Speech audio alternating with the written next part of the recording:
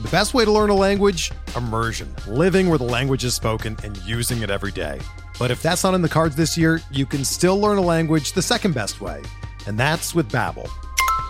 Be a better you in 2024 with Babbel, the science-backed language learning app that actually works. Don't pay hundreds of dollars for private tutors or waste hours on apps that don't really help you speak the language.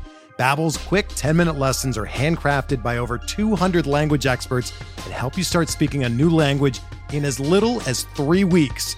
Babbel's designed by real people for real conversations, and their tips and tools are approachable, accessible, rooted in real-life situations, and delivered with conversation-based teaching, so you're ready to practice what you've learned in the real world.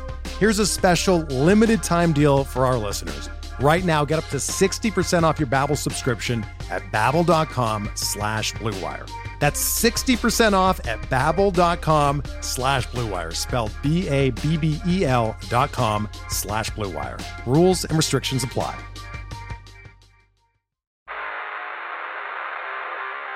You don't want it, you don't need it, but you're gonna get it anyway. The Kevin Sheehan Show. Here's Kevin. Don't forget to rate and review the podcast if you don't mind, if you haven't done it, especially on Apple and Spotify. 5 stars if you feel so inclined, and a quick 1 to 2 sentence review always helps as well. It's that time of year. It's big for us if you can rate us and review us, especially on Apple. Tommy, this review from Kurt Cousins 12 via Apple Podcasts.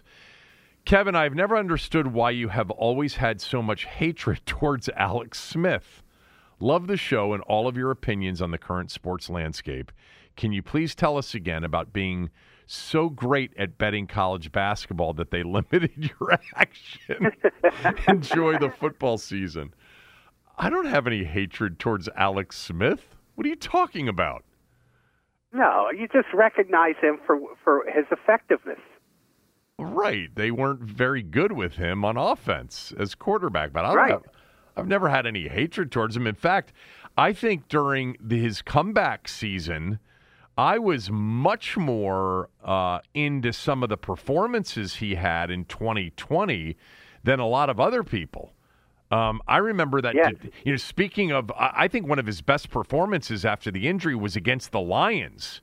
The game they lost on the Matt Prater 59-yard field goal at the gun after Chase Young had a late hit on Matt Stafford, and that gave him field goal range.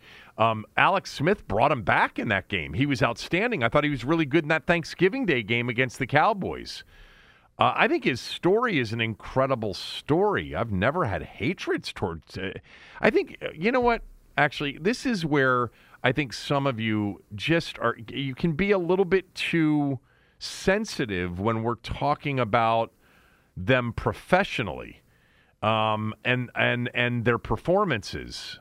Like when Cooley did his film breakdown, Tommy, and by the way, if you missed Cooley on the podcast yesterday, he did a film breakdown, not in his normal sort of formal manner with grades, et cetera, but it was really good. Go back and listen to that show. But I remember so many times, like, people would say, God damn, Cooley, you really crushed that player. You hate that player. And he would just say, no, I just didn't think he played well in that game. I actually liked the player, but he didn't play well in that game. I graded him a C- because he had a C- game. And people just take that. No, I never felt that way about Alex Here's Smith. What people, particularly these days in social media, people react to this kind of information. Either you're fawning over a guy or you hate a guy. Yeah. People don't understand the middle ground where you might like a guy, but you're critical of his performance. Right. Which I think, I think that happens a lot on this show. But most people are used to fawning or just destroying people. There's no middle ground. And if you're not fawning for some people, then you hate the guy. Yeah, there's some truth to that, definitely, for some people. Somebody sent me something this morning, and I didn't get to it actually on the radio show, and I meant to get to it. I'm going to paraphrase it because I closed out the tabs where I had it saved. I should have saved it for the podcast. But basically, it was somebody saying, I don't understand all the hate for Scott Turner. What's the deal? Scott Turner's a really good coordinator. I'm paraphrasing at this point. And I just thought to myself, you're just kind of making that up. Whoever tweeted you love that. Scott Turner. I mean, well, forget about us, and I've been all over. I've been a Scott Turner, believer, going back to 2020. But I mean, is there criticism of Scott Turner on occasion? Yeah, but when people, it's look, I'm going to bring her up again. Sorry, but it's the Taylor Heineke Sabah situation. There are people that want to believe that they were on something by themselves, so that when the guy blows up into something big, everybody hated the guy. I was the only guy that was supporting him. It was like I was the only guy saying that Taylor Heineke was a good quarterback. No, you actually weren't the only person. And no, there's not a lot of hate for Scott Turner, not in the world that I'm in. There's been some, questions as to whether or not he was the right guy at various times. I don't think there's ever been true hate. I think there's much more disbelief in Jack Del Rio. Absolutely. Than Scott Turner, especially now and even last year. Yeah. Yeah. No, definitely. You're right. So, you know what? I think there's less belief in Ron Rivera right now in this moment than there is for Scott Turner. How about that? Whoa. Well, if the coach keeps telling you how great his offensive coordinator is, people are going to say, well, why isn't he the coach? Yeah. Right. Thank you, though, for the review. And as far as being so great at betting college basketball that they limited my action, that is true. But I've brought that up as a way of trying to explain that a lot of people get limited, especially like if nobody's ever going to really get limited on NFL bets. NFL's really, really hard to bet. Nobody out there that's taking bets from anybody believes that somebody has some sort of inside advantage on NFL betting. But college basketball in the middle of February, when you've won for like 16 nights in a row, that could get you limited. Especially by smaller guys, not by legalized places. You're not going to get limited by legalized places. I don't think so. I have no idea how some of the legalized places are actually working. That would seem to be hard to do. Yeah. To say you're too good we're going to be in the betting business, but you're too good at it. We're not going to let you play. I don't think legal places can do that. I will tell you that I've had some really, really good years gambling. I've had more bad years. Or even if I've had some really, really good years, they've never made up for the really bad years. So I've preached this over and over and over again. Gambling ain't for everybody. We've had these conversations. And if you can't handle sort of things in moderation, I'd recommend, highly against it. But no, college basketball, there's no doubt over the course of my adult life as a sports bettor, college basketball has been my best sport. I've had the biggest years I've ever had were massive college basketball seasons where I did very well. I've had some really good football seasons. The smell test has been reflective of years in which I've won, and I've had winning seasons in 11 out of 16 years. But understand that the smell test, they're straight bets, and they don't represent every single bet I may make by the time we get to game time. And I've whipped up a couple of money line parlays usually in there as well that usually don't win. No. Anyway. Hey. But you have lost your enthusiasm a little bit for betting, haven't you? I have. Which is amazing when you think about it, is that the rest of the country has finally caught up to you and you don't want to ride that bus. You don't want to sit in the front of the bus anymore. No, I'm typically ahead of the curve on a lot of things. I've got some new things that I'm working on that I'll share with you that they'll be on 5-6 years from now. Oh, Tommy, Okay. Tommy, I am now almost completely through Better Call Saul. Over the last couple of weeks, I'm now midway through season 5. It's so good. It's really, really good. Yes. I really love the show. I can't wait to get back to it. I mean, I'll probably get back to it early, or I don't know, maybe early tomorrow morning, early Saturday or early Sunday morning. I'll watch a couple of episodes. But, God, it's so good. And it reminded me when I was watching it last night that Tommy did send me his interview with Jonathan Banks. You know, Jonathan Banks plays Mike, not only on Better Call Saul, but also on Breaking Bad. And it was really, I listened to it, it's really a good interview. And when I went and took some days off, my intention was to play the interview because Tommy said, go ahead and play the interview. There's some issues in trying to get it into the podcast in really good enough quality from an audio standpoint. So I'm still working on that. So I'm going to play that at some point. I promise you. And it was really, really what a nice guy he was. Yeah. Yeah. Super nice guy. He's a regular guy who just made it big. He really is a regular guy. No doubt. Hey, tomorrow, go ahead. And I'm rewatching it. It's so good. I started back from the beginning. Because it gives you a lot of perspective about Mike, particularly early on. There's a lot more about Mike in the beginning of the show than there is at the end. Well, there's a lot about Mike at the end of season 4 and then into season 5 that is troubling. You know, and I'll leave it at that for those that have not, watched it. But I say I'm almost caught up, and I'm pulling this up now. I guess I'm not almost caught up. What am I talking about? It's 6 seasons. Why didn't I know that? I'm through halfway through season 5, and there's the season 6 is the one that just came out like a month ago or a month and a half ago. Yes. Damn, yeah. I thought I was on the last season. I'm not, but it's. Well, I've got a much longer way to go then. That's fine. Whatever. How's the Dragon series going? Is that you liking that? Haven't watched one episode yet. I watched. Really? Nope. I watched a little bit of episode 1, and then I said, nope. I'm going to do this where I can binge it when it's done. So I'm going to do that when I've heard it's fantastic. It's gotten very, very good reviews. Hey, I wanted to mention something. Tomorrow night. A Football Life, the Football Life series by the NFL Network. The Joe Theismann A Football Life show is going to premiere tomorrow night at 9 p.m.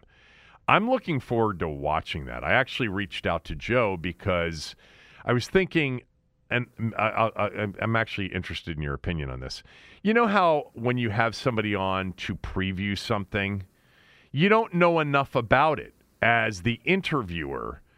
And so I reached out to Joe yesterday and I said, look, I want to have you on to talk about this. And I'm sure that, maybe you're in that mode of promoting it, but you're Joe Theismann. It's going to get enough promo. I'd rather have you on next week after I've had a chance to watch it. Because I think that this is going to be one of those things where, as, a lifelong Redskin fan and Joe Theismann being one of those quarterbacks, along with Billy and Sonny of my youth, I'm gonna really enjoy this, and I'd rather talk to him after seeing it. Because by the way, Joe, I don't think has seen it yet, so I think it's better to talk to him after it, don't you? Yeah, and look, there's no bad time to talk to Joe about it. I mean, Joe will tell you about his football life if you wind him up. Okay. Yeah, I know that. And it's a great look. I interviewed him at length for my Hail Victory book, and it might be the best interview I did. because this was early on where he started telling people he had been an asshole when he played. Right. Here's a quote. He says, "I was an arrogant little prick when he first started, to be perfectly honest with you." That's what he said. And he's not like that anymore, certainly. Just the opposite.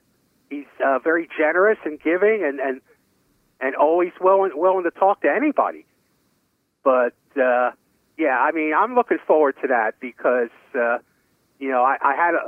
had some good conversations like you have with Joe over the years. He has said the same thing to me before, and I remember, I don't know, maybe it was you and I together. I think it was the two of us together that just, came out and said, Joe, because I think he in the middle of a conversation had some criticism about something that somebody tweeted or something somebody put on Facebook, and I just said, Joe, let's be honest here. How insufferable would you have been if you had played in an era of social media? And he just started laughing and he said, oh, my God, you're so right. I would have been the worst. I would have been the worst. And I think, Joe's gotten older and there's a lot of self-reflection on his career. Yes. And look, when he got to Washington, Billy and Sonny were here and they hated Joe. That was his first experience here. Yeah. So I wonder, I've read kind of previews of it. Doc is on it, Art Monk, Mark Mosley, Joe Gibbs, and, by the way, Lawrence Taylor. Apparently, LT and Theismann went back to RFK Stadium for part of this Football Life special, to the scene of the crime, the career-ending leg break. Yeah. And I'm really interested in hearing that part of it because and then talking to Joe about how that came about, and what it was like for LT and Joe to walk into that stadium together. I mean, that was Joe's final game as an NFL player. I was there that night. Yeah. That's one of the eeriest things. But remember, we knew it was serious in the crowd. And, but back then it's not like, you're on your phone getting updates from the beat reporters on Twitter. But what most people had, and I did this as well, I had, a handheld transistor radio where I would listen to Frank, Sonny, and Sam when I was at the games. And so that it came across, a little while after the fact.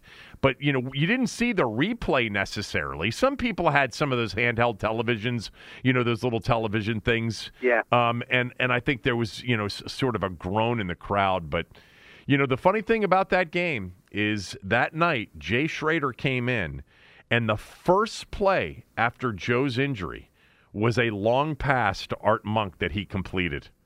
And the crowd went nuts. And they won the game that night. They won the game. They beat the Giants. I want to say 23-21. I'm looking up the score right now. I think that's what it was. It was 1985. Giants 23-21. Got it right.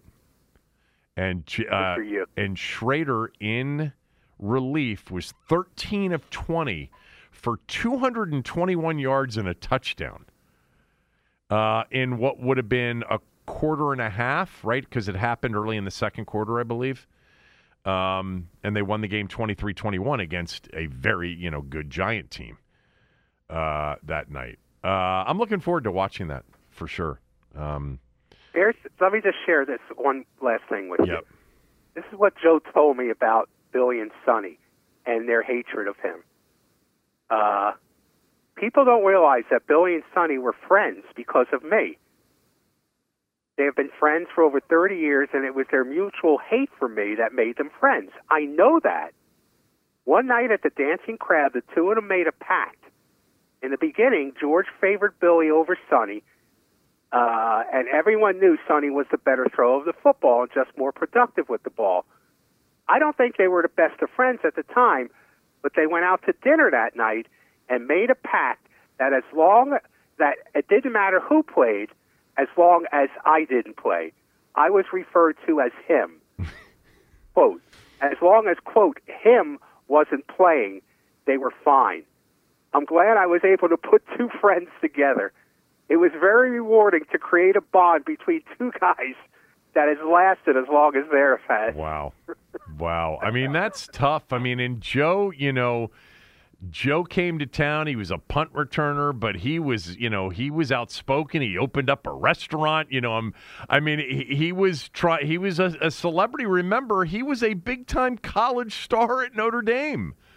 I lived through that. I know. Theismann rhymes with Heisman. Right. I lived through that. They changed the pronunciation of his last name. The real pronunciation is Theismann. Yeah. And, let's remember one thing about Joe, that this will come out, I'm sure, in the football life. Besides all the hoopla on the field, he was a badass. Oh. And his teammates had tremendous respect for his guts and his leadership on the field. That is a true statement. Doc, the way Doc and even Riggo, who, I'm sure rolled his eyes many times at things Joe said or did. He was his quarterback, and Riggo knew and has said. I mean, he was the quarterback, and he was damn good and one hell of a leader. And look, Joe's responsible. 40 years ago this week, I bet, is probably the week that the league went on strike. I'm going to look that up right now for you, Tommy. The 82 Skins. That's a good pick. The 82 Skins opened with Philadelphia and then played Tampa in week 2 in a rainstorm. Okay, September 12th was the opener against the Eagles. September 19th was the final game of that year, and they went on strike after that and didn't come back until November 21st. Just so everybody's not confused, this was not the scab player year. That was 87. The NFL took 2 months off. There was no NFL football on Sundays. It was horrible, by the way, for us.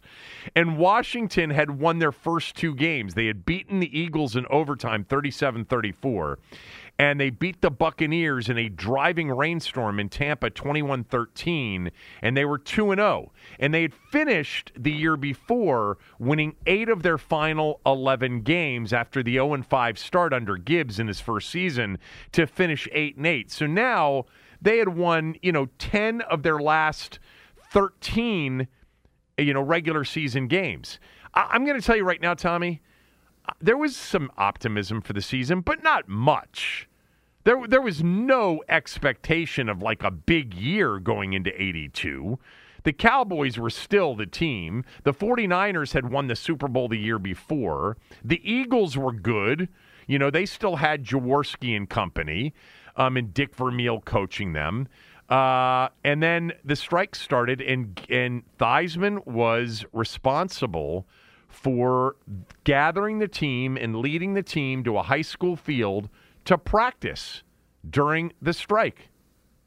And they came back, and they were ready, and they finished that regular season, 8-1, the only loss to the Cowboys, and then the very famous playoff run of Detroit, Minnesota, and then still to this day the greatest single sporting event in terms of crowd atmosphere I've ever been to, which is the championship game against the Cowboys after the during the greatest season. 3 weeks in the history.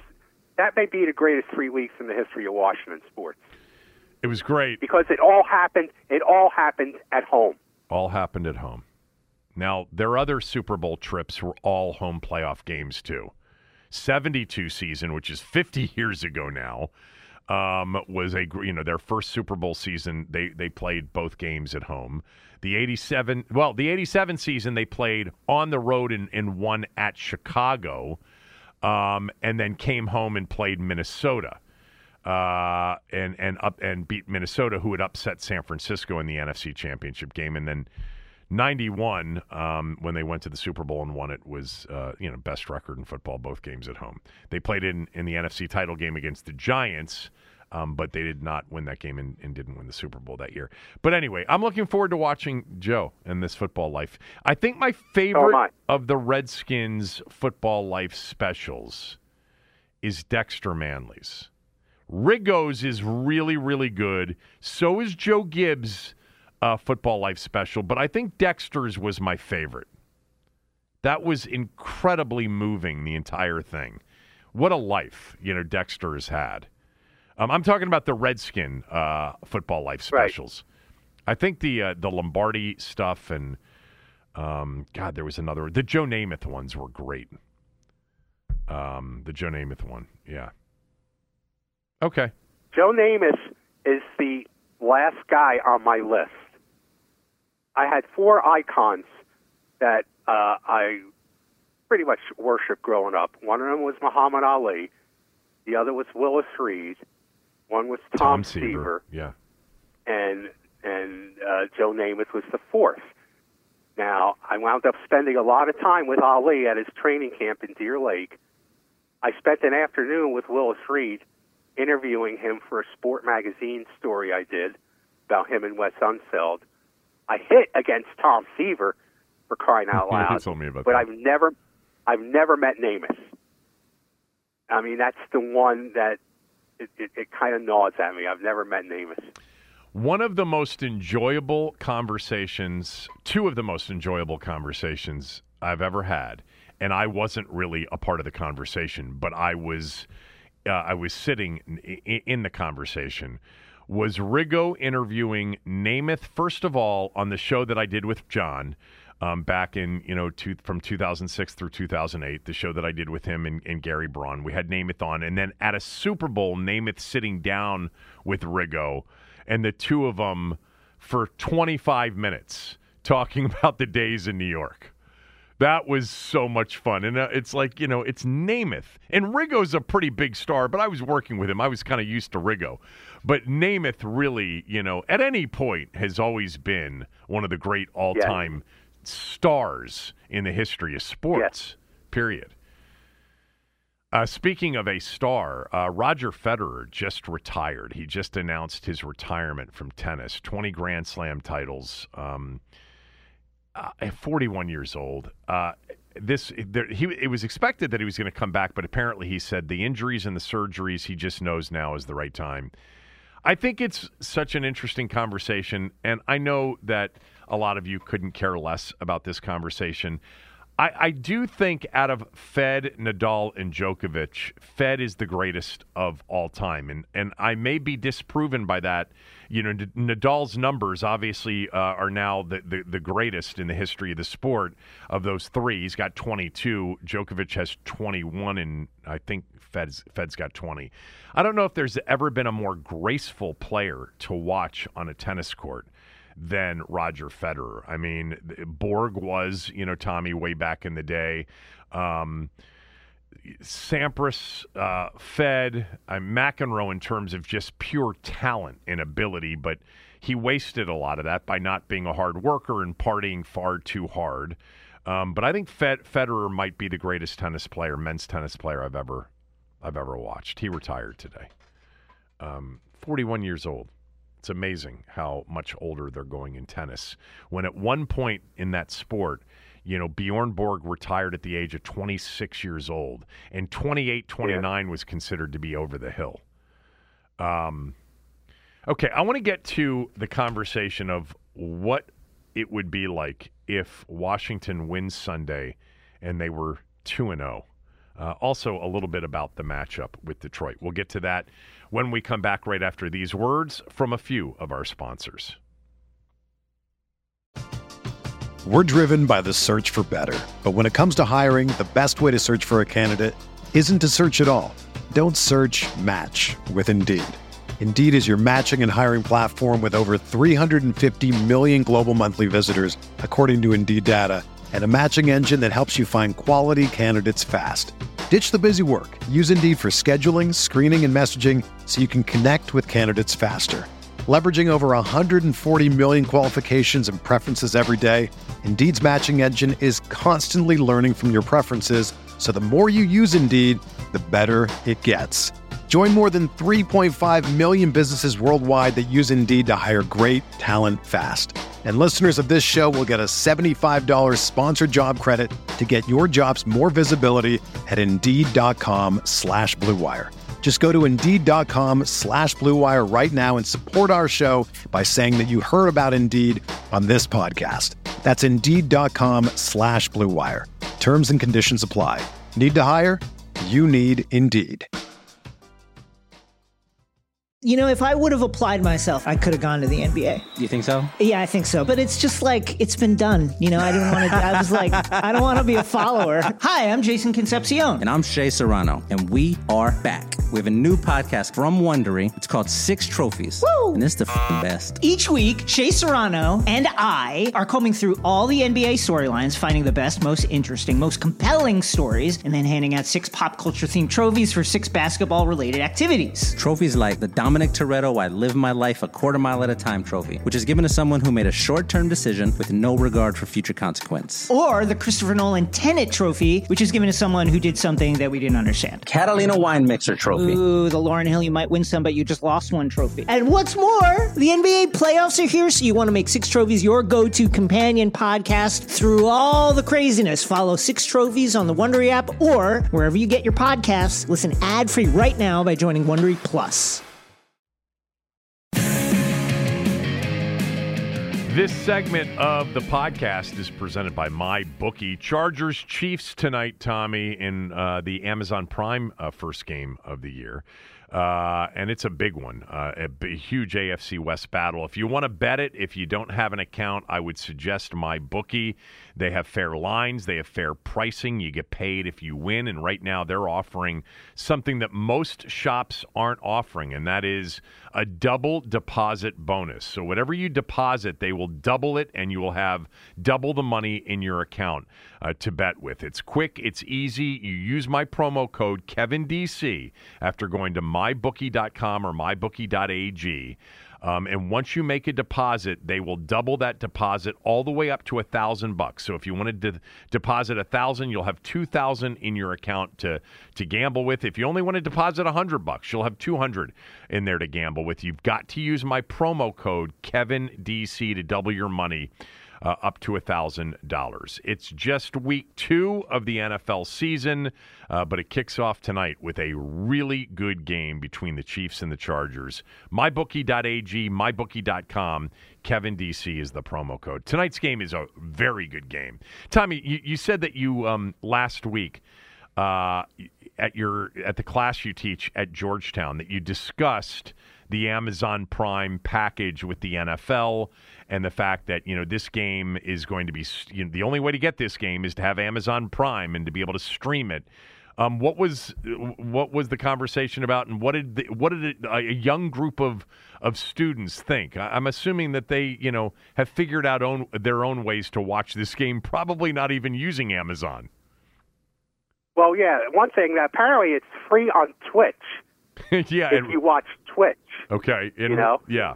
So, and I've tried watching Twitch. I've been unable to bring myself to do it for any length of time because it's a world that exists out there that people use to communicate and consume all kinds of product, including sports product, that I don't have any clue about.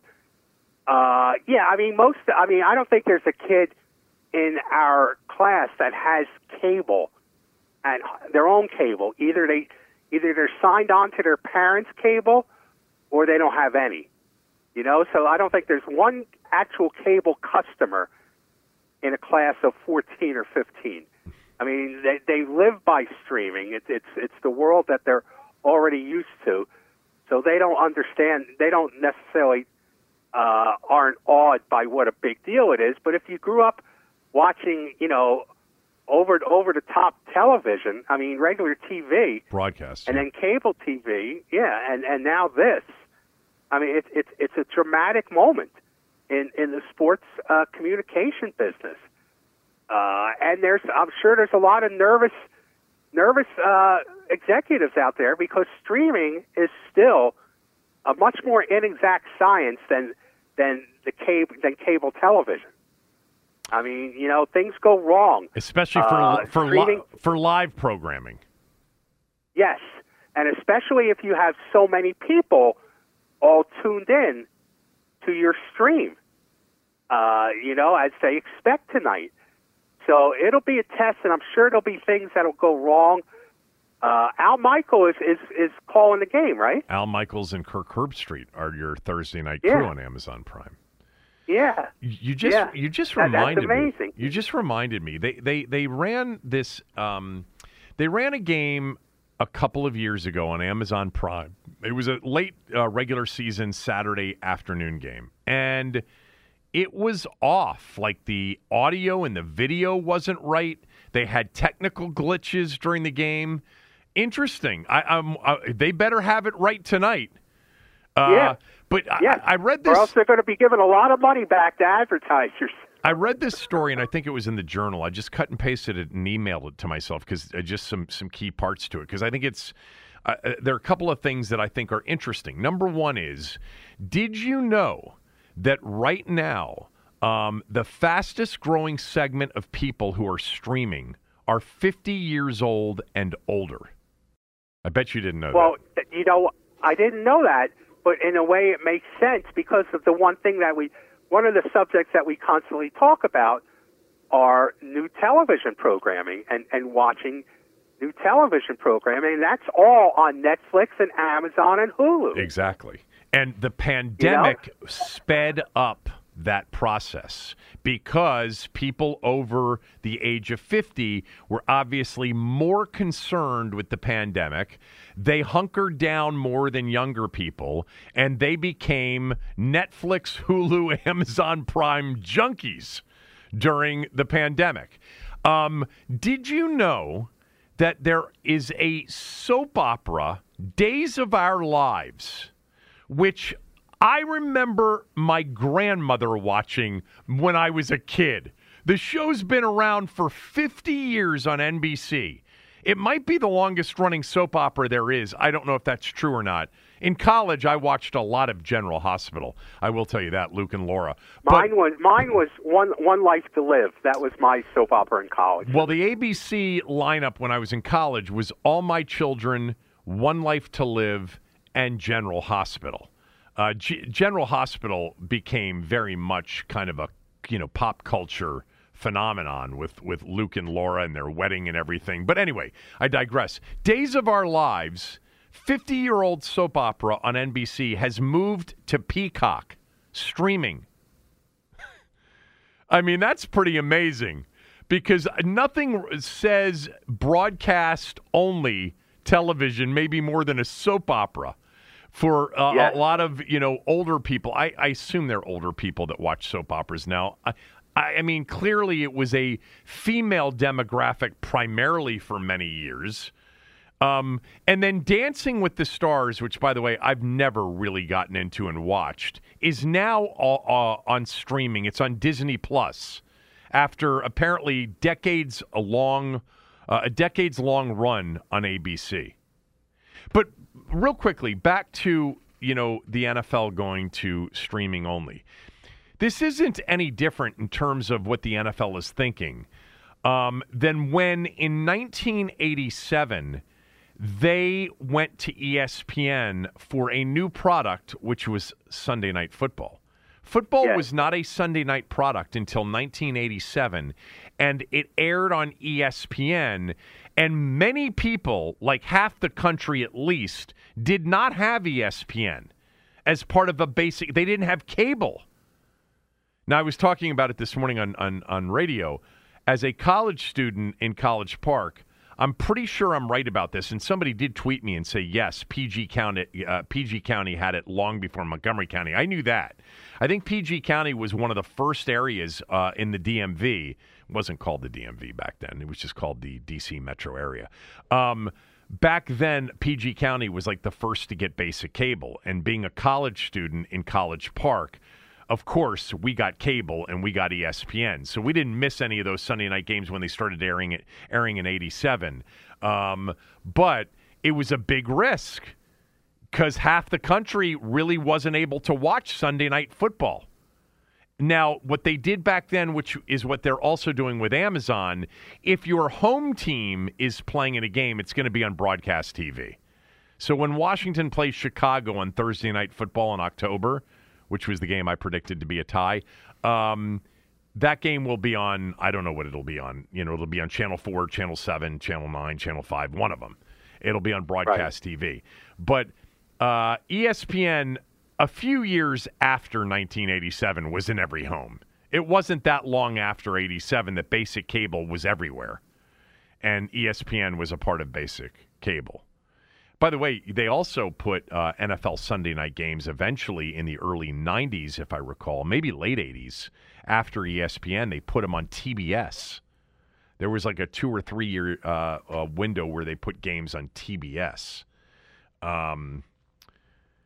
So anyway, tonight. Now I know this is not as big a deal for you, but in the business of sports broadcasting, this is a big deal.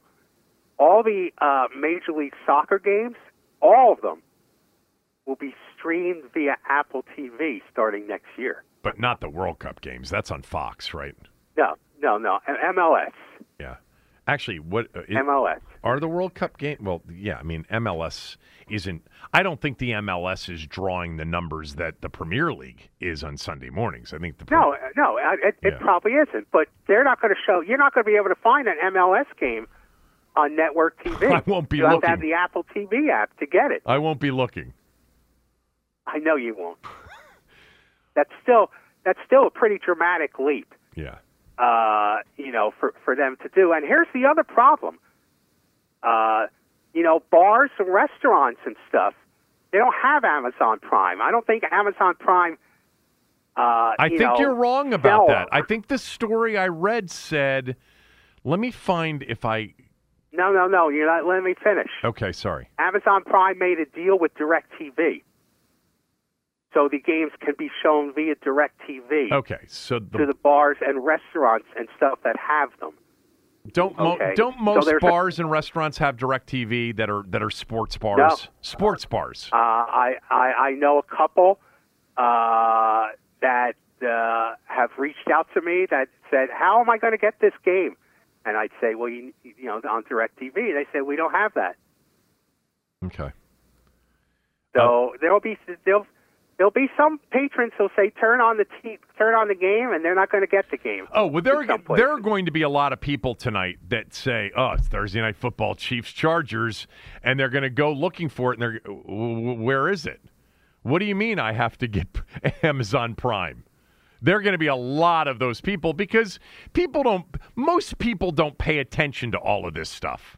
They don't pay attention to the fact that the NFL is going to make like $100 billion on their new TV deal over the next 10 years.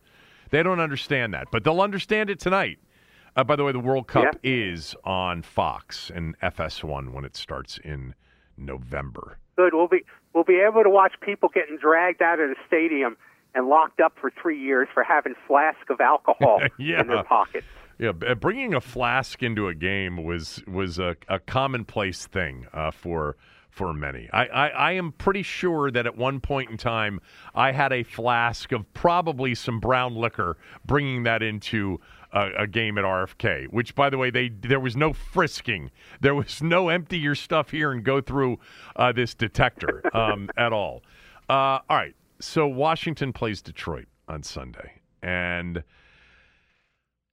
I had a guy on from Detroit this morning, and he said this is a massive game for the Lions because there were some expectations for Detroit this year. You know, a lot of people felt like Detroit was going to be an improved team. They played really well down the stretch last year in Dan Campbell's first year. Even the games they lost when they were 0-8 or 0-8-1 were a lot of close losses. And then they were the subject of Hard Knocks this summer. So there was a lot of, momentum for the Lions. And they played a very good game against the Eagles on Sunday. They lost 38-35. They generated, close to 400 yards of offense. Now, they were down 17 in the fourth quarter. But they move the football. They're explosive offensively with DeAndre Swift is an absolute, coming star in this league. And they've got good skill position players. But the guy from Detroit said, this is a must-win. It's week 2. It's a must-win. We go to Minnesota the following week. And the stadium was completely sold out for the Philadelphia game. He said it wasn't sold out yet for Sunday's game, but it'll be close to a sellout for Washington. And they're viewing this as a must-win because 0-2 after the excitement, and then you go to Minnesota potentially 0-3, and you feel like the season's over. You're off to the same start. And he said Dan Campbell's going to be questioned. Right now, Dan Campbell is really, a guy that's excited the Detroit Lion fan base. Now, for Washington, we looked at this when the schedule came out. Jacksonville and Detroit. They gave him a chance in this year of a new name and new branding and the whole thing to start off 2-0. They haven't started off 2-0 since 2011 when they opened up with a win over the Giants on the 10-year anniversary of 9/11. That was Ryan Kerrigan's first game. He scored a touchdown in that game. And then they beat the Cardinals in week 2. They had 2 home games to start the year. They actually were very close to starting 3-0. They lost 18-16 on a Monday night in week 3 at Dallas. And then Rex got hurt, and it was the John Beck Rex thing the rest of the year, and they went 5-11, not too good.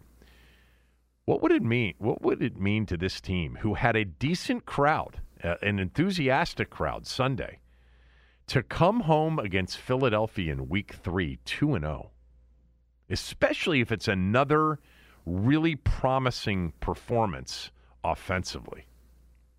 It would be very important in the sense that more people who root for the Washington Commanders would be drawn to come out for that Sunday game if they were 2-0. Because if the Eagles are 2-0, there's going to be a huge Philadelphia contingent at that game.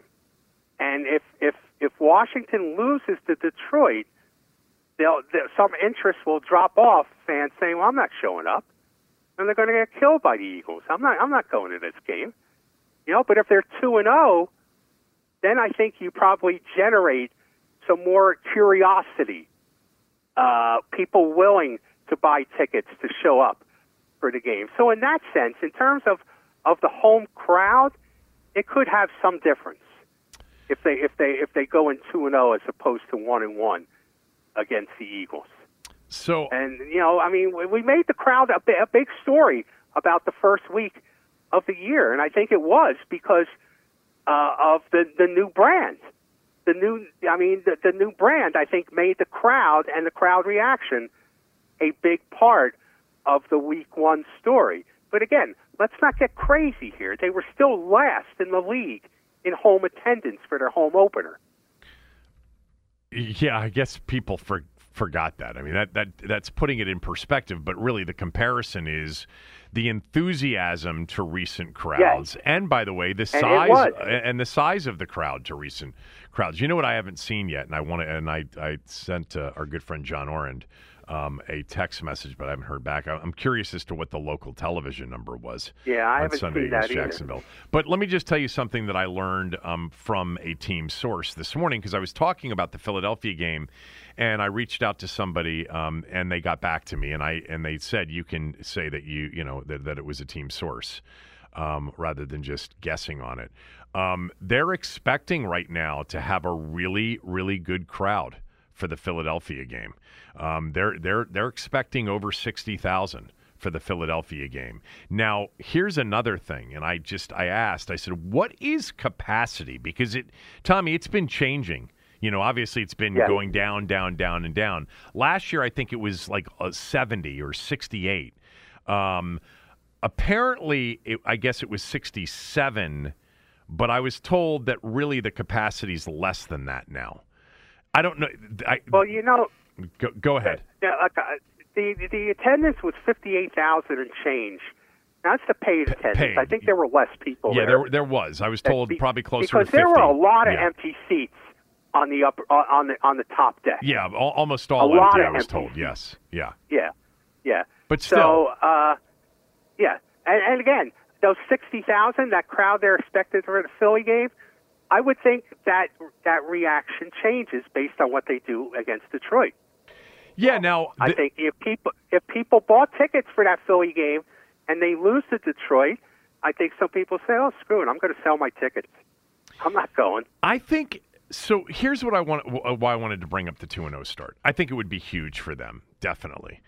But I think they've already avoided the disaster.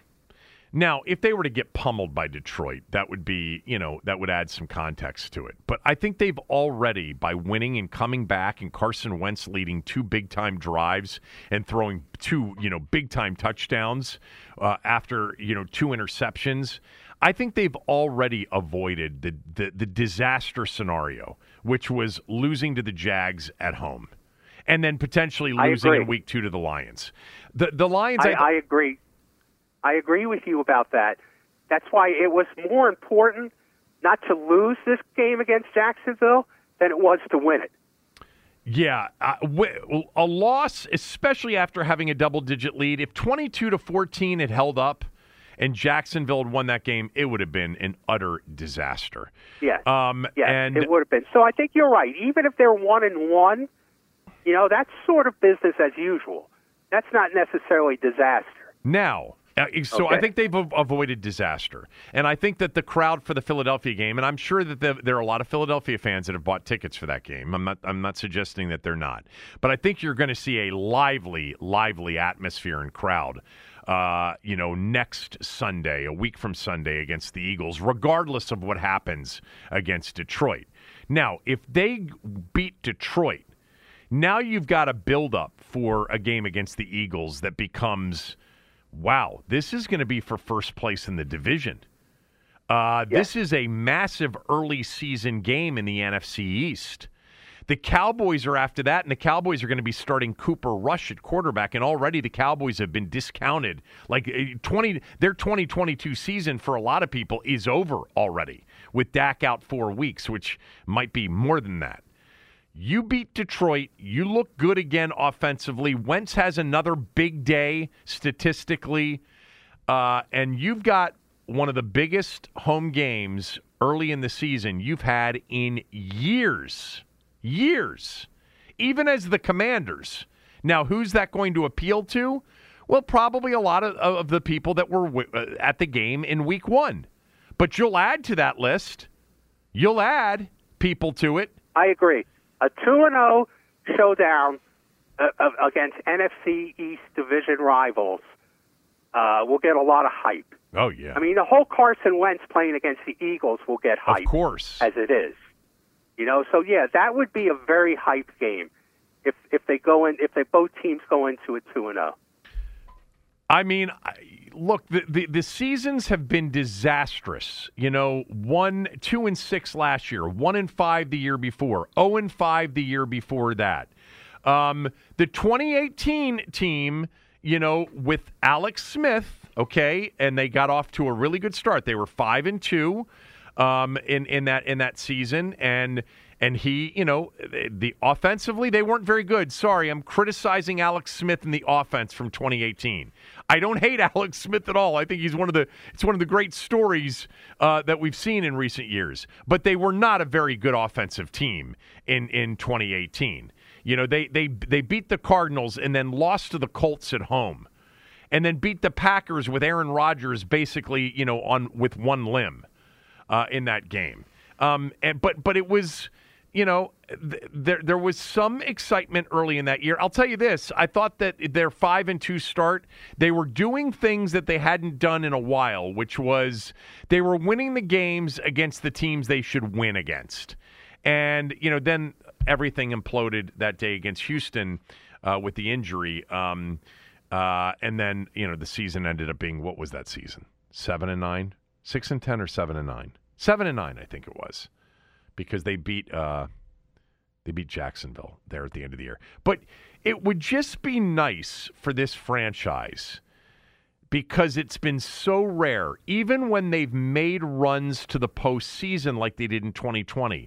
That's been a late season out of nowhere backdoor run.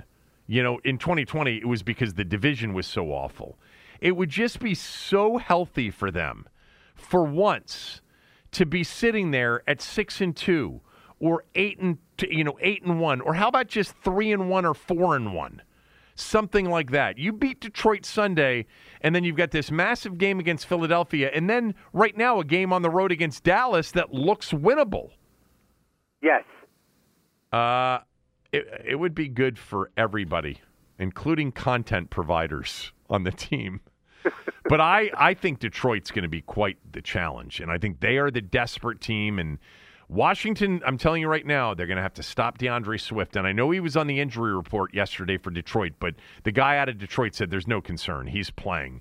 And they've got weapons. And that's without Jameson Williams. This is a team that can move the football, but Washington should be able to move it against Detroit as well. So this could be Detroit a high-scoring is a pretty game. aggressive. From what I've read, the Lions are an aggressive defensive team. They blitzed more than anybody in Week 1. They blitzed more than anybody in Week 1, but Washington really held up well against the Jacksonville extra man pressures when they came. And they came in crucial spots in the fourth quarter, and Washington did an excellent job. But, yeah, Detroit's going to go for it. That's because Jacksonville waited too long to bring the pressure on Carson. They should have started it right from the get-go. Well, when they brought the pressure against him at the end, he crushed it. He threw two touchdown passes and it had a couple of big third down conversions. Right. Well, they were already losing 14-3. I'm talking about at the end of the game with Washington down 8. I know that. Jacksonville came with pressure and Wentz crushed it. I don't think the pressure would have been a big risk for. Couldn't have been any worse than it was for them for Jacksonville the first half. Let me just say this. They had bought pressure and got crushed. Detroit got burned blitzing Jalen Hurts because Jalen Hurts rushed for nearly 100 yards. So he burned them with his legs. Going to do that. And he's not going to do that. He's not the same, mobile from a mobility standpoint that he was a few years ago. And let's have a shout-out to the Lions here for a second. Why? The Lions, they haven't won an NFL championship since 1957. They are arguably the worst franchise in the league for the past 60 years. Right. And they sell out their home opener. Yeah, that's just stunning. Yeah, they haven't done that a lot over the years, but the Hard Knocks thing and their finish last year and the excitement over Dan Campbell helped them. By the way, the Lions have only won one playoff game since 1957. All right, they beat the Cowboys in 1991 and then came to RFK for the NFC Championship game and got beat 41-10. Just one playoff game. Now, since 2000, this century, the Lions and the Dolphins have no playoff wins. Washington and Cleveland have just one this century. That's not very impressive because the playoff win that they got over the Lions after the 99 season is considered a 1999 season playoff win. If they had won the Super Bowl that year, the crest should have read 1999, even though the postseason was played in 2000. All right, do you have a prediction for Sunday since you won't be on the show tomorrow? Yes, I have Detroit winning 31-23. 31-23. I think Carson Wentz is sacked 4 times. All right. My prediction will come tomorrow with a lot more as well.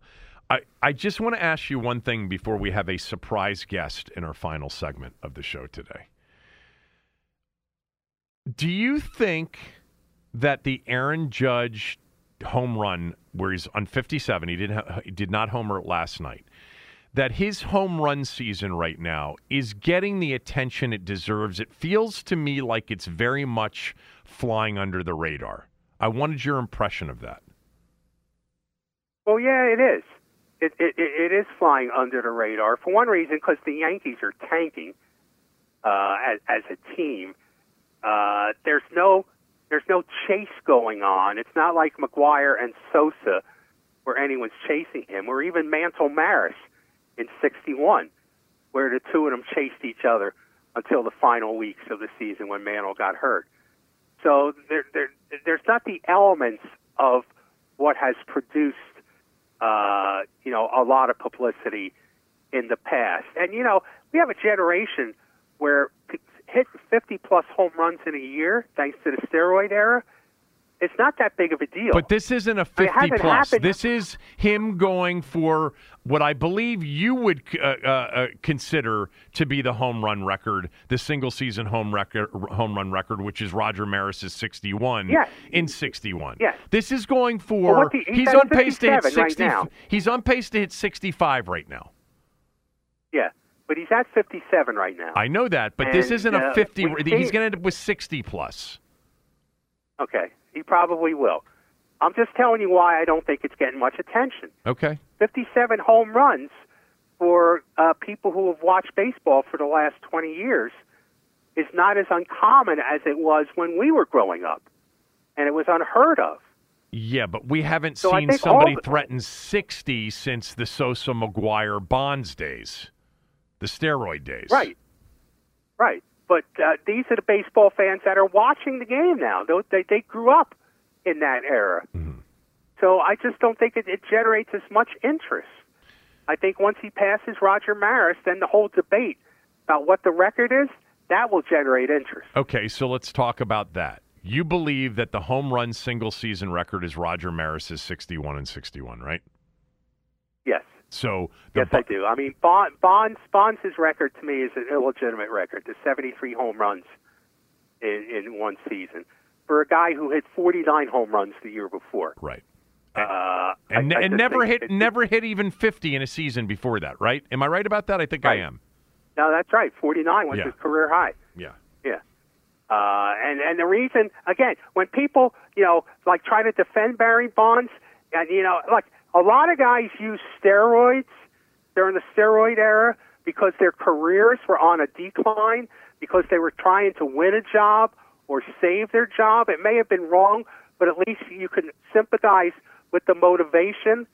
Barry Bonds used steroids because he was jealous of McGuire and Sosa. That's why. He was jealous of the attention they were getting. And they got a lot of attention. Yeah. And it was good for baseball at the time. I mean, that's what a shallow human being Bonds is. He cheated out of jealousy. And he cheated. He admitted he used steroids in grand jury testimony. He said he didn't know what he was taking, and I don't believe that, but he did admit he took steroids when he was questioned by in a grand jury investigation for Balco Labs. McGuire later on has already admitted that he used steroids. Sosa hasn't admitted it, but he has zero credibility. And so, I mean, people will say to me, well, you don't know if judges use it or not. And I say, no, I don't. I don't know. I know that testing is much stricter now than it was back then. There was virtually hardly any testing done back then. And I don't know how legitimate Aaron Judge's home run record would be. But I know who did use. And I can disqualify their record. So this is why... So to me, yeah. So this is why I'm wondering, he's about to set in your mind the home run record, the all-time home run record. By the way, it will be the all-time American League record, when he passes Maris this year, regardless of what you think about Bonds, McGuire, Sosa, et cetera. It will be the American League record. Why aren't you more into this? Well, because it's the Yankees. So what? Jesus Christ. What do you mean, so what? You're a Hall of Fame baseball voter and writer. This is going to be the single season home run record. It just doesn't seem like you're into I'll be it. Interested. It's going to happen. I'm not that into it. It's going to happen. I'm not that into it. Okay. To be honest with you, he's not the MVP. Oh, he's got a chance. Ohtani's the MVP. You're probably right, but he's threatening still the Triple Crown as well. Not only might he set the all-time American League, and for people like you, the all-time home run record. He's leading in RBIs, home runs, and I think he's second or third in batting average right now. He's got a chance to. Triple Crown. The Triple Crown might do it, but what Ohtani is doing is we've never just seen before. Here's the other thing about Judge. Here's the other thing about Judge before you continue on Ohtani. he is putting together. You're right about, like, there's not a chase here. Schwarber right now is at 37 home runs, 20 home runs behind Judge. The biggest differential between number 1 and number 2 in home runs for a season, you've got to go back to all of the Babe Ruth seasons. And I understand you're going to tell me that nobody else hit home runs back then. I understand that. But Babe Ruth twice, in 1921 and 1920, there was a 35 home run differential. And 27 and 21 for Ruth. 27, he hit 60. In 21, I think he hit 59, Tommy. You can help me on that. I was reading a lot about this yesterday, and I don't have the story in front of me. But, basically, like, the next closest guy at 35 would have been, for a 59 home run season, we're talking about, 24 home runs.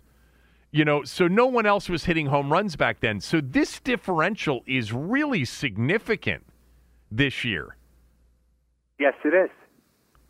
I just don't know why you're not into Aaron Judge's season right now. Again, because he's a Yankee. Personally, I don't care. I mean, I'm interested in it as a reporter, as a baseball writer. But personally, the Yankees are abhorrent to me. They disgust me. Okay. I mean, that's how I was raised. I was raised to hate the Yankees. That doesn't go away. Do you remember anything about the Maris 61 season?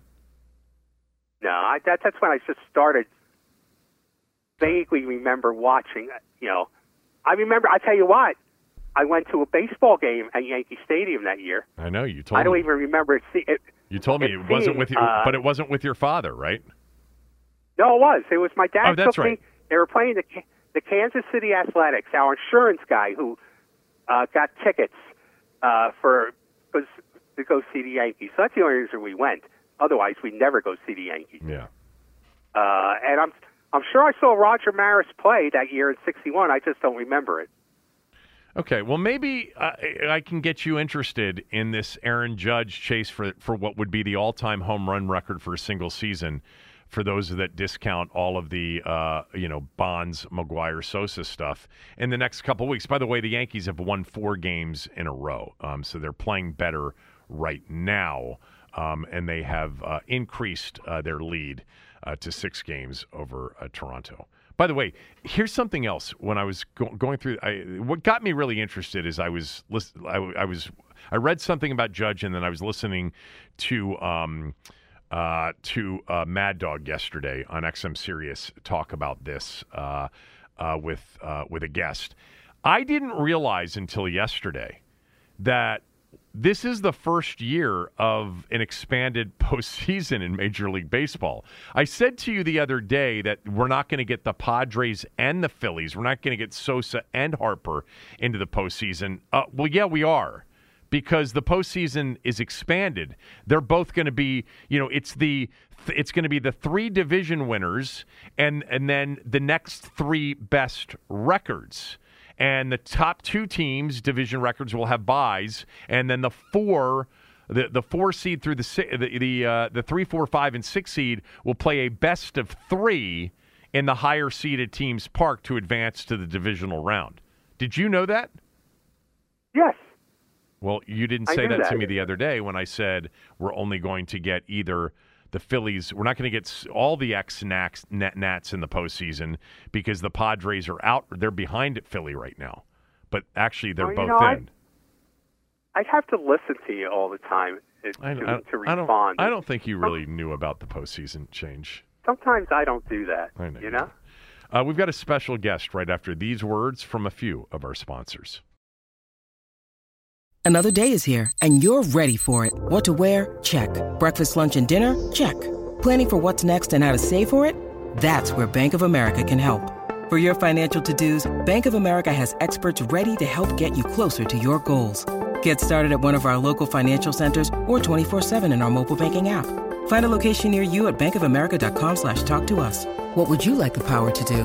Mobile banking requires downloading the app and is only available for select devices. Message and data rates may apply. Bank of America NA, member FDIC.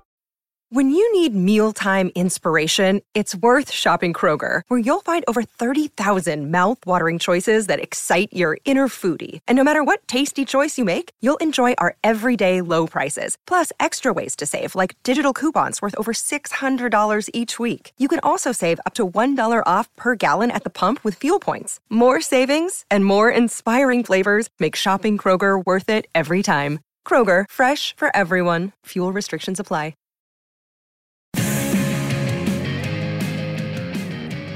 All right, a special guest to finish up, Tommy, the podcast today. Something that we've been attempting to do, talking about doing for a while now, because if you got to go all the way back to February 16th of earlier this year, when this podcast was named the #1 rated sports podcast in the D.C. metro area by the DC Sports Podcast Association, which we didn't even know existed at the time. But Brian Chesnick from Annapolis has been running this nonprofit organization for years now. And Brian is with us. Brian, how are you? Thanks so much for acknowledging the podcast. That was quite the surprise. Hi, Kevin. Tom, great to be speaking with you. This podcast is the best because one day you have real heavy hitters like Scott Van Pelt, Steve Sands, Stanford Steve, Kirkjian, Wilbon, John Orand, and then you have a guy like me, the DC Sports Podcast Association. In all seriousness, so I forget what it was. Didn't Tommy suggest that we should start, like he and I should start some sort of podcast association and start giving ourselves awards? Is that? Yes. Wasn't that it? I think it was. Yeah. You had a show. Yeah. You had a show about the ratings in the area, and then Tommy said we need to create the DC Sports Podcast Association and then give each other awards. And so I was listening, and it was, I think, the week after the Super Bowl, and it was, it's cold and miserable around here. The Terps weren't doing so good, not going to make the tournament. And I said, I'm gonna make them laugh. I'm gonna do this. The kids call it a burner account. I'm going to create this podcast association, and I'm going to name them the #1 for the month of January. And so when you guys talked about it a couple of days later, I was laughing hysterically that you guys actually ran with it. But it was pretty funny. Here's the thing, it may have been a stab at humor, but there's a lot of jealousy in the local podcast business. There is? We don't necessarily get the recognition that is due us. So this was very important for us to get this. I mean, we just got shut out in the Emmy Awards for the 5th or 6th year in a row. So this honor, I know it may have been started as a lark, but it meant something to us because we have so many enemies out there that are trying to shoot us down. I know, you guys, the #1 spot, a lot to live up to. It is. Yeah. You can follow the DC Sports Podcast Association, by the way, on Twitter. I don't know if Brian even pays attention to it anymore, but you do have 202 followers now. It's at DC_sports_PA. And the first tweet was us winning in January, and then the second tweet and pretty much the last tweet came a month later where Brian and the DC Sports Podcast Association tweeted out, still reviewing the numbers before announcing the #1 ranking for February 2022, but early computations suggest Sheehan Podcast leading the DMV in scrapped podcasts due to breaking quarterback news involving Commanders. Of course, that was the Carson Wentz period of time. Yeah. You got. And then I had another one. A couple months later about rumors of a spinoff podcast, The Question of Law, because it seemed there for a month or so you guys were just discussing legal issues of the local football team. So I'm still waiting to get confirmation if that's You actually created a logo for it, and I'm looking at it right now. The Monday Morning QL podcast, which is Question of Law. starring Sheehan Lavero, Gutman, and Neil from Rockville, attorney at law. Howard Gutman, that would be. Yeah, we've had Howard and Neil on a lot. But you know how it goes, Brian. Once the season starts, it's like, unless there's something big, everybody's dialed in on the games. You're a fan of the team, absolutely. right? You're a fan of the team? Yes. So what do you think of them so far? Long-suffering fan. I'm cautiously optimistic. I mean, I wasn't a big fan of the Wentz move. He looked decent week one. Some of the turnovers were questionable, but he does have the big arm. He opens up a lot to keep the other defenses honest. So I'm optimistic. I like Turner. I think he can call a good game. Dotson, I think he's going to end up being the 1A or 1B. Like, he could play all three wide receiver positions. Right. McLaurin's going to do his thing. So, I mean, I'm optimistic. It feels like we always go to Detroit thinking this will be an easy win, and it doesn't always work out that way. So 2-0 would be a great start, but it's such a long season. I remember you talking about it, like even remembering with 17 games. They played the Chargers week one last year, and then if you recall, the Chargers had that crazy game against the Raiders. It seemed like, 5 months later. It's just such a long year. So 2-0 would be a great start, but it's, how it goes. It's a week-to-week league. Yeah, definitely. You're a Terps fan too? Yeah, huge Terps fan. Maryland basketball. Yeah. One of the reasons I love listening to your podcast is you touch on them quite frequently. So Tommy, I'm optimistic about Willard. Yeah, me too. I'm sorry. Yeah, Willard's killing it recruiting-wise. Right now, Tommy, I don't know if I told you this, Maryland's recruiting class for 2023, top 10 right now. It's and it could go into the top 5. I mean, he is absolutely slaying it from a recruiting standpoint. Yeah, he's locking down the DMV. He's the hiring of the assistant coaches with the connections to the AAU programs have made huge inroads. So it's good to get the players, but you got to play the games. So we'll see how it goes. But I'm optimistic about Willard as well. Yeah, me too. Tommy, anything more for the head of the DC Sports Podcast Association? Well, yeah, we've kind of been waiting for when you're going to have some kind of awards banquet or event. So we can invite some media, so we can get more of the attention that we deserve. Is there any kind of banquet or dinner in the works at all? Yeah, we'll keep the calendars open. We'll see what we can work with. Might be an end of the year awards banquet. We'll see what the other podcasts in the local area come up with, but it could definitely be something in the works. Tommy, why don't you just go to like Sharper Image and buy some plaque and have it inscripted with the podcast #1 in the DMV, and then just tweet it out and say we won it. I mean, it's theater of the mind here. You do awards to yourself better than anybody I've ever known, and this would we don't need a night. No one's going to post for the night. Just get a plaque, put that we won the award, tweet it out, and everybody will buy it. Listen, I'll verify if he puts on a DC Sports Podcast Association dinner to honor us, people will come, buddy. People will show up. Okay. Hey, Brian, thanks so much. That was actually great that you did that. Brian. Because Tommy would have never been able to figure out how to do a burner account. He was thinking about it, but I don't think he would have ever pulled it off. But thanks so much. Who wins on Sunday? Let me get your prediction. I say Commanders by 7. Okay, there you go. Brian Chesnick, everybody, the head of the DC Sports Podcast Association. Make sure you follow him. Follow the Sports Podcast Association on Twitter. Keep up the great work, boys. All right. This September awards coming around the corner. Thanks, Brian. Okay. That's it for today. Cooley's supposed to be back with me tomorrow. We'll see how that goes. Tommy, I'll talk to you next Tuesday. Okay, boss. The headlines remind us daily the world is a dangerous place. The elites in charge say everything's fine. Stop noticing. But you know better. And your gut knows that time is short to prepare for a world that is 4 missed meals away from chaos. My Patriot Supply has helped over 3 million families become more self-reliant and is the company Americans trust to prepare. Go to MyPatriotSupply.com and secure their best-selling 3-month emergency food kits. Each contain delicious breakfasts, lunches, and dinners, averaging over 2,000 calories per day. Secure at least one food kit for each family member.